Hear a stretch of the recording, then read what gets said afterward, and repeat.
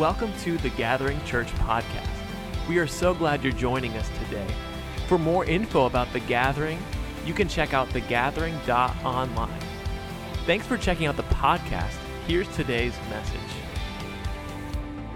To our series today called Not a Coconut. We're looking at the fruit of the Spirit. If you're like me, you grew up in church, you went to kids' church, there was a song that would say, no, the fruit of the Spirit's not a banana, it's not an apple, it's not a pineapple, but if you want to be a pineapple, you might as well hear you can't be a fruit of the Spirit. The fruit of the Spirit is love, joy, peace, patience, kindness, goodness, faithfulness, gentleness, and self-control. These are the fruits of the Spirit. This is how we measure our life. That's how I want us as a church to measure ourselves. And let the effect of this church be things like goodness and kindness and love and patience. And so last week, if you remember, we talked about love. We said Paul talks about 1 Corinthians 13. It's the love chapter. And it says that love starts first. We've talked about the gifts of the Spirit and speaking in tongues, and those are all great things. But if we don't start with love, we've missed the whole point. He talks about how love will help weather the storms. It conquers storms in our life. If you remember, Paul says love hopes all things, it believes all things, it bears all things, it endures all things. And then lastly, we said love, it carries on. It never ends, it never fails for you. No matter what you go through. Like that song said, you're never going to give up on me. Because God is so good. And so second today, we are looking at joy. We're going to look at the fruit of joy today. The message is called Turning Joy into Strength. Turning joy into strength. Joy is such a powerful quality because when things start from a place of joy, the possibilities are endless. You know, you become excited, you become thankful for what God has placed in front of you. I love a good story about a person who, against all odds, they were just passionate about what they did. And that passion turned into success. Think about the story of Phil Knight. And he was the founder of Nike. Think about, if you know who the person Steve Ballmer is, he was once the CEO of Microsoft. He is a very passionate, enthusiastic person. I love stories about people that have joy in what they do. Recently, I read a book called Joy, Inc., and it's written by a man named Richard Sheridan. He's the CEO and founder of a company in Michigan called Menlo Innovation.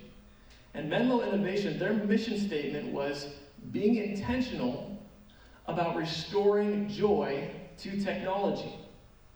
And this company, they would work with all kinds of end users, special projects, project teams, and their goal was to make technology easier to use. And they appeared on the Forbes Small Giants list, and they attributed a lot of their success as a company to their workplace atmosphere. And they received a lot of awards for business excellence in workplace. And Richard set up this company, Menlo, to work very counterintuitively to a lot of tech companies, a lot of companies in general. Instead of cubicles and offices and long meetings, they created the building to be completely open concept. Everyone had to work together in the same space. Some of you think that sounds terrible. I would hate that. But they were able to see what everyone else was working on. And they found that this would actually increase problem solving. Because other people would walk over and say, what are you working on? Oh, have you thought about this? It would increase problem solving. It broke down metaphorical walls of hierarchy. They decided even the bosses are not going to have their own offices. Everyone's going to work here. And it grew team chemistry. And he had his team always working in pairs. There was always 2 people to 1 computer screen. You might say, that sounds kind of inefficient, right? Everybody should have their own computer, be able to work hard. What they found is it prevented one person from having all the knowledge to themselves. They call that a tower of knowledge. You know, well, Bill's the only one that knows how to do that. No, it stopped that from happening. They allowed them to onboard people faster because that was a natural part of how they did things. When you're new, you go and you become a part of a pair. And the pair changed every single week. You're working with a new person. It increased quality and attention to detail because you had 2 people looking at the same problem. And it flushed out performance issues. Well, Ted didn't do well working with Dan, and Ted didn't do working with Jeff. So who's the problem? It flushed out those performance issues. And I'm sorry, I like to nerd out on these things a little bit. I'm almost done with this business analogy for you. But I find this interesting. Lastly, they would allow their workers to bring their infants if they had to. They would only work 40 hours, never over, never on weekends.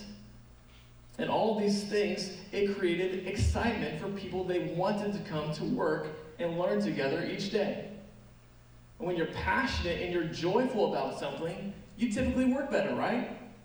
Yeah. The atmosphere of your workplace contributes to the quality of your work. And Richard, in the book, he says he took this concept from learning the history of flight. We know the Wright brothers, right there, attributed with the successful first flight. The Wright brothers weren't the only ones trying to fly. There was competition at that time. There was another person named Samuel Langley, and he was also attempting to win that race in the first flight. And here's a quote from Richard's book. He says, "There are many theories about why the Wright brothers were able to fly and Langley was not. I have a simple one. Langley was trying to build an airplane. The Wright brothers wanted to fly. Langley was pursuing history, glory, and financial rewards. The Wright brothers were pursuing joy." So Richard believes that the reason the Wright brothers succeeded was because they weren't in it for the glory.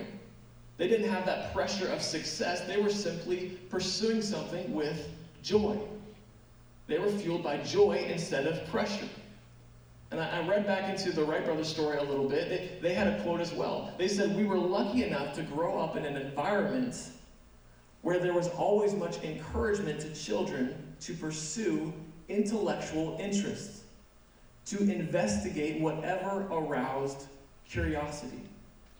Whatever stirred up curiosity and joy, they were encouraged to pursue that as children. So today we're going to look at the power of joy and how to grow the fruit of joy in our lives. You ready? Yeah.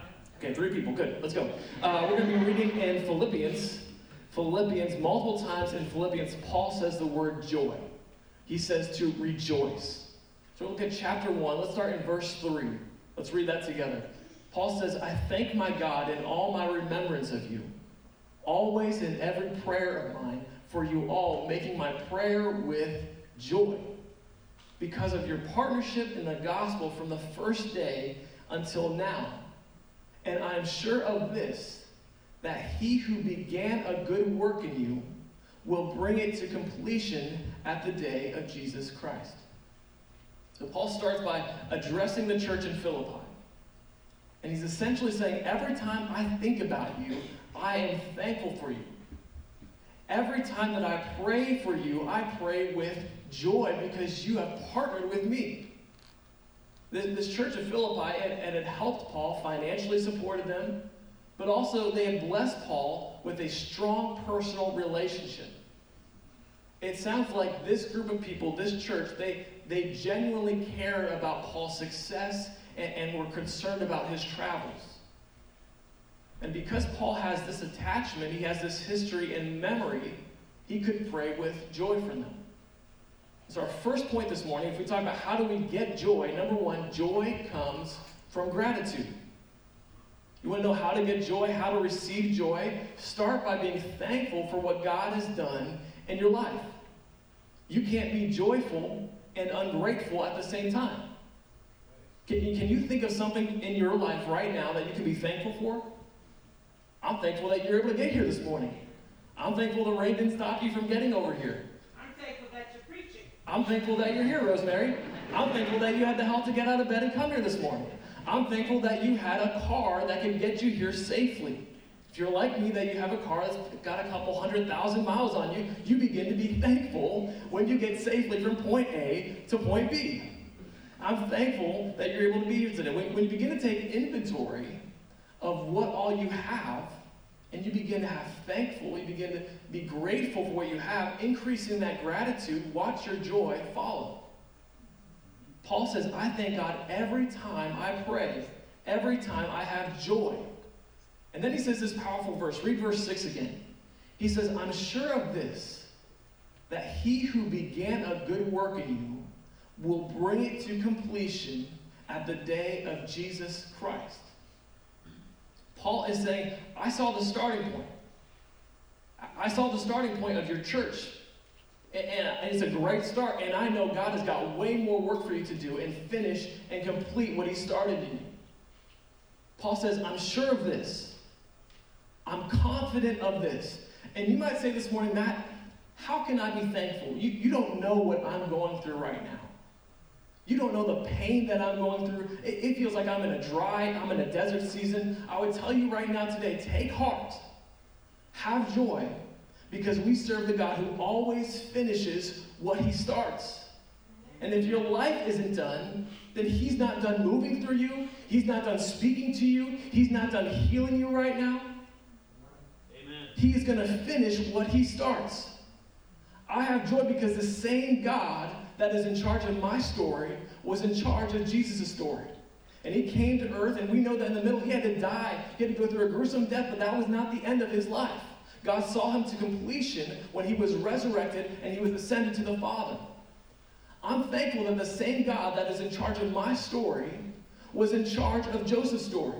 The man that was sold to slavery, the man that was wrongfully imprisoned, that was not the end of his story. He saw him to completion that he became the second most important person in an entire nation. I'm thankful that the God of your story is the same God of the story of Ruth. A woman who lost her husband unexpectedly, but God was not done. God gave her a man of God that through them the lineage of Jesus Christ would be born. Do you have something to be thankful for today? Clap if you've got joy, because what God has started in your life, he will see it to completion. Take joy that God is committed to you. He is committed to completing what he started in you. Anyone can have joy through situations because joy is not conditional. Joy is not based on circumstances. It's in the confidence and the knowledge that God is watching over you, and he will finish what he has set out to start in your life. This morning was not the most joyful start to the day, I got to be honest. It was a test of my joy. We had some of our stakes beaten up by the mower out front. I was like, oh, we forgot to take those out. We have a rainy day to start. That's okay. My joy is not based on what the weather looks like, right? My joy is based in the knowledge that God is in charge of my story. And there are certainly times when it's challenging to be grateful in situations, right? Amen. But just like you can, there you go. I got an amen for that. But just like you can always find something to complain about, you can always find something to have joy in. You ever been around people that find something to complain about all the time? You don't want to really be around those people, right? You don't leave those people feeling inspired and ready to take on the day. No, you pray for them. That's right, you pray for them. You want to spend time with people who you walk away from feeling better, feeling encouraged, feeling appreciated in your life. And I would start by having joy and celebrating. If you're struggling to find something joyful in your life, how about you start by celebrating what God is doing in someone else's life? How about you start by saying, what God is doing in other, when you do that, when you celebrate what God's doing in other people's life, you kill the anger, you kill resentment before it even gets a chance to take root in your life. Don't spend your time on Facebook or Instagram looking at what they have or what they got to do, because you're comparing your everyday life to their highlight reel. You know what I'm talking about? Oh, that person got a promotion. Good for them. I bet they worked hard for that promotion. I'm happy for them. I have joy for them. They got that new car. Good for them.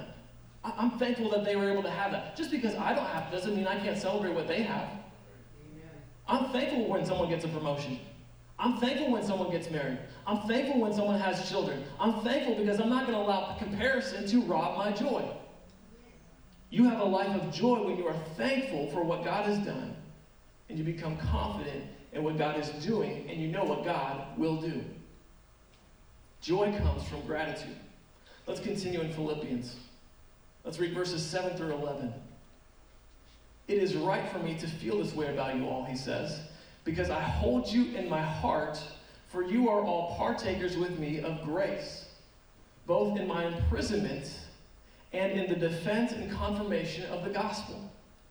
For God is my witness, how I yearn for you all with the affection of Christ Jesus.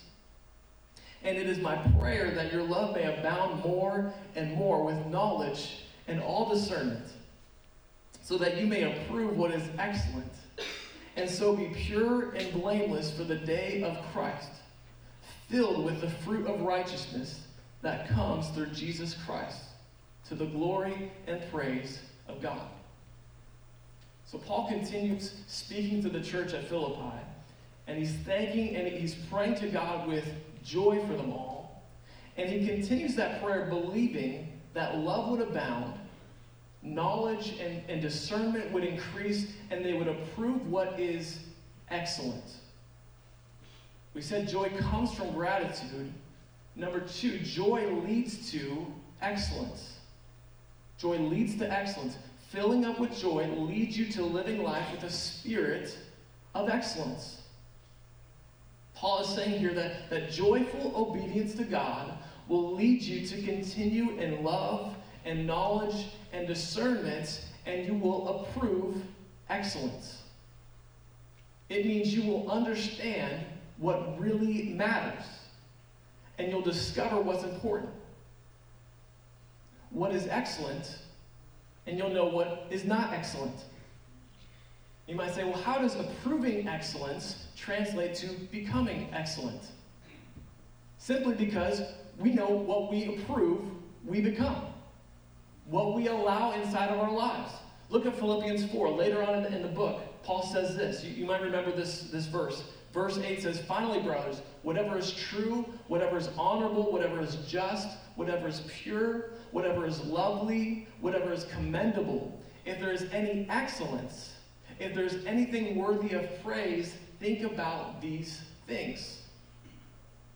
Think about what is pure, and you become pure. Think about things of excellence, and you become excellence.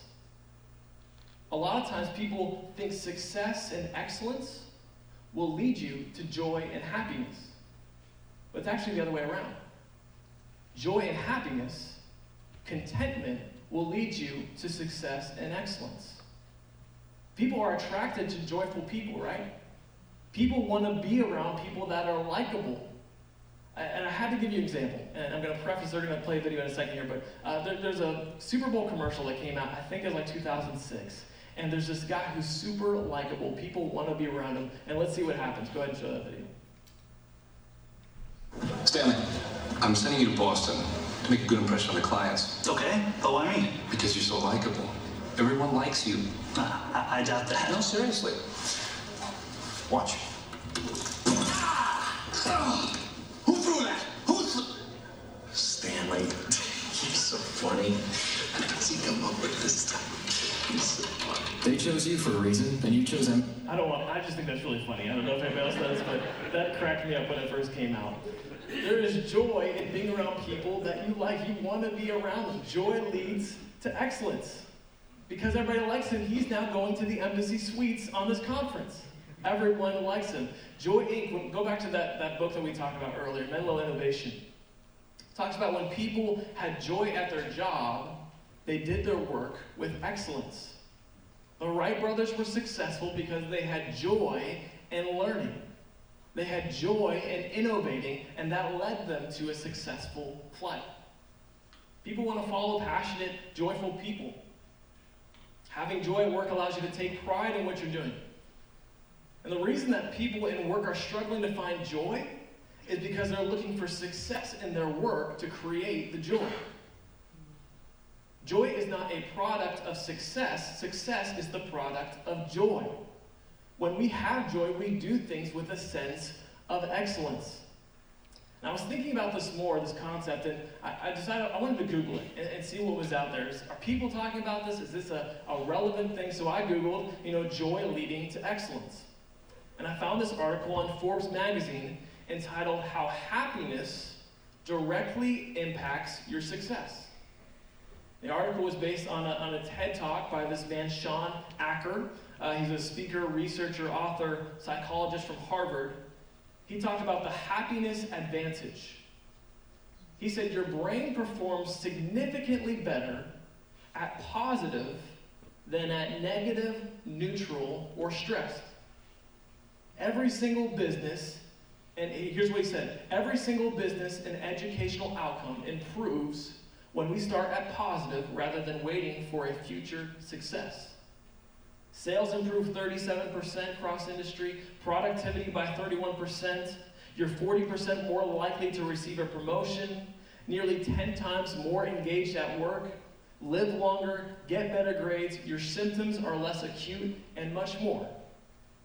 These are all things that he's found in his research. And I don't know this guy, right? I don't even know if he has a relationship with Jesus, but if he can determine that happiness can improve our life and success, how much more can the fruit of joy and the life of a believer make a difference and an impact in our world and how we are living? Joy in your workplace leads to a greater level of success in your workplace. Joy in your relationships leads to a greater fulfillment in your relationships. Joy in your marriage leads to a stronger bond in your marriage. Joy in your family leads to a greater level of influence in your family. Are you getting what I'm saying here? Yes. All right, let me take you back to Scripture. Let's look at verses 12 through 14. Paul says, I want you to know, brothers, that what has happened to me has really served to advance the gospel, so that it has become known throughout the whole imperial guard and to all the rest that my imprisonment is for Christ. And most of the brothers, having become confident in the Lord by my imprisonment, are much more bold to speak the word without fear. Paul continues to tell the church and assure them that what actually happens to him has increased the spread of the gospel. He says, if it weren't for being thrown in prison, how would these guards here know about Jesus? But through my being here, I have a testimony and an opportunity to speak with them. Paul is this ultimate glass half full guy. You can't take him down. You can't beat him down with anything. Like you and I would have been like, Paul, you're in prison. He'd be like, yeah, but the food's it's not that bad. I've actually made some friends here. We get some yard time every once in a while. It's really not too bad. We're like, Paul, what? Are you okay? Do we need to get you checked into a mental hospital? Are you okay? He has, every time he spins it and has joy in his situations. Being around people like that, it just makes you better. There's a guy, some of you may know him, John Ginder. He's a chaplain now. He is one of the most positive people in the world. All right, we were at a conference one time, and we were waiting for the next session to go, and we had some Dutch Blitz cards. Any Dutch Blitz fans here? And so we were like, let's play for a few minutes here. Somebody were like, no, I'll never play that game. So a few of us knew how to play the game, and he did not, so we were teaching him. And unfortunately, if you're the only person in a group that doesn't know how to play the game and you're teaching them, the only way to get better is to get destroyed like 5, 6, 7, 8 times in a row before you start to get it. That's just how it works, all right? And so John, I'm a competitive person. John's actually a competitive person too. But as we're beating him really bad, he's like, wow, you guys are doing a great job. I'm like, John, you're taking all my competitive advantage out of this by just encouraging me while I'm beating you. That's not how this is supposed to work. And that's just how he continued to be. A few days later, we ended up playing volleyball with him. And I was on the same side, and every single time, whether it was our team or the other person's team, he would encourage them. He'd be like, great job. I'm like, John, no, this is not how trash talk works, okay? You want to tell them that they're bad, that we're going to beat them. He's like, well, that was a great hit by them. I was like, that's not how this works. I would hit the ball, and he'd go, man, that was a great hit. I was like, John, that was five yards out of bounds I hit it. It wasn't a great hit. He's like, no, but you had a lot of power on that. Next time, you're going to get that in. Next hit, I hit it into the net. That was a great hit, Matt. It went right into the net, John. Yeah, but your form was so good. Like next time, you just want to be around those types of people. It's always encouraging. A few days later, we played in volleyball, and you couldn't stop this guy. And you might say, Matt, you don't understand what I'm going through in my life to have joy. Like, I hate my job right now. I have a terrible boss. It's very stressful. Paul is in prison. And yet he says, I have joy. I can rejoice because I know I'm making a difference right here, right where I am. You couldn't take away his joy. Skip down to verse 18 with me. Paul says, what then? Only that in every way, whether in pretense or in truth, Christ is proclaimed. And in that I rejoice. Yes, and I will rejoice For I know that through your prayers and the help of the Spirit of Jesus Christ, this will turn out for my deliverance. Paul's saying, what do I care so long as Christ is being proclaimed? That's my mission in life. That's my goal. I don't have anything else beyond that. So if I'm proclaiming, if I'm fulfilling that mission, I've got joy. Our last point today, we've talked about where joy comes from, gratitude. It leads to excellence. And number 3, joy sees the big picture. Joy sees the big picture. He sees God's plan. Joy doesn't allow for one thing to ruin it. Doesn't allow an inconvenience, a hiccup, or a bad day to ruin what God is doing. Paul is in prison, and yet he still has joy because he knows the end of his story. Pain and struggle, they are very real, but they're also temporary. Paul says, I rejoice in the fact that Christ is being proclaimed, but I also rejoice because I know that through prayer, remember church, prayer is so powerful, it has the strength through Jesus to deliver someone. Deliver them out of prison, out of sickness, whatever they're going through. And Paul says, I rejoice because I know this will turn out for my deliverance. Paul's saying, I can rejoice because I see the big picture. I can see there's a plan. Joy is not neglecting a present situation, but it's having confidence that God will work out things for our good and a greater ending. In fact, for those who believe in Jesus, there's the greatest ending we could ever hope for, right? We can take joy that God watches over us here, but we can also have joy that we're going to a place where there will be no more sorrow. There will be no tears. Amen. We will have love and the joy of the Father, eternity in heaven. Worship team, you can come join me as we get ready to close here. When you lose focus on God, though, that's when your problems become bigger. But joy shows you the big picture. Joy allows you to look up and see that the God of the universe is at work in your life. And when we remind ourselves that our strength, it doesn't come from ourselves, our strength comes from Him. Remember, the Bible says in Nehemiah, the joy of the Lord is our strength. Putting our joy in God, that strengthens us. And I encourage you to look up and see today. See the bigger picture. See with joy. Remind yourself that your circumstance is temporary. Your pain is for a moment, but there will come joy. And we'll read one last portion of Scripture before we close, and we're going to look at Psalm. Because I want us to end today singing a song of joy as we close. In fact, why don't you go ahead and stand up as we get ready to close. Read this last scripture with me, Psalm chapter 34, verses 4 and 5. It says, sing to the Lord, all you godly ones. Praise His holy name. For His anger lasts only a moment, but His favor lasts a lifetime. Weeping may last through the night, but joy comes in the morning. There might be pain, there might be sorrow, there may be struggles, but joy comes in the morning. We're going to sing today. We're going to praise God because we have the eternal favor of God and we have the joy of the Lord. Are you guys ready to sing this morning? Can we sing There's Joy in the House of the Lord this morning? Come on, let's sing together this morning. Thank you for listening to today's message. The Gathering is a place where you can belong to a church that loves you, believe in the God who is bigger than you, and become who God created you to be. For updates, service times, or ways to get involved, check out thegathering.online. And if you enjoyed listening today, consider rating it or sharing it with a friend. We love you. The best is yet to come.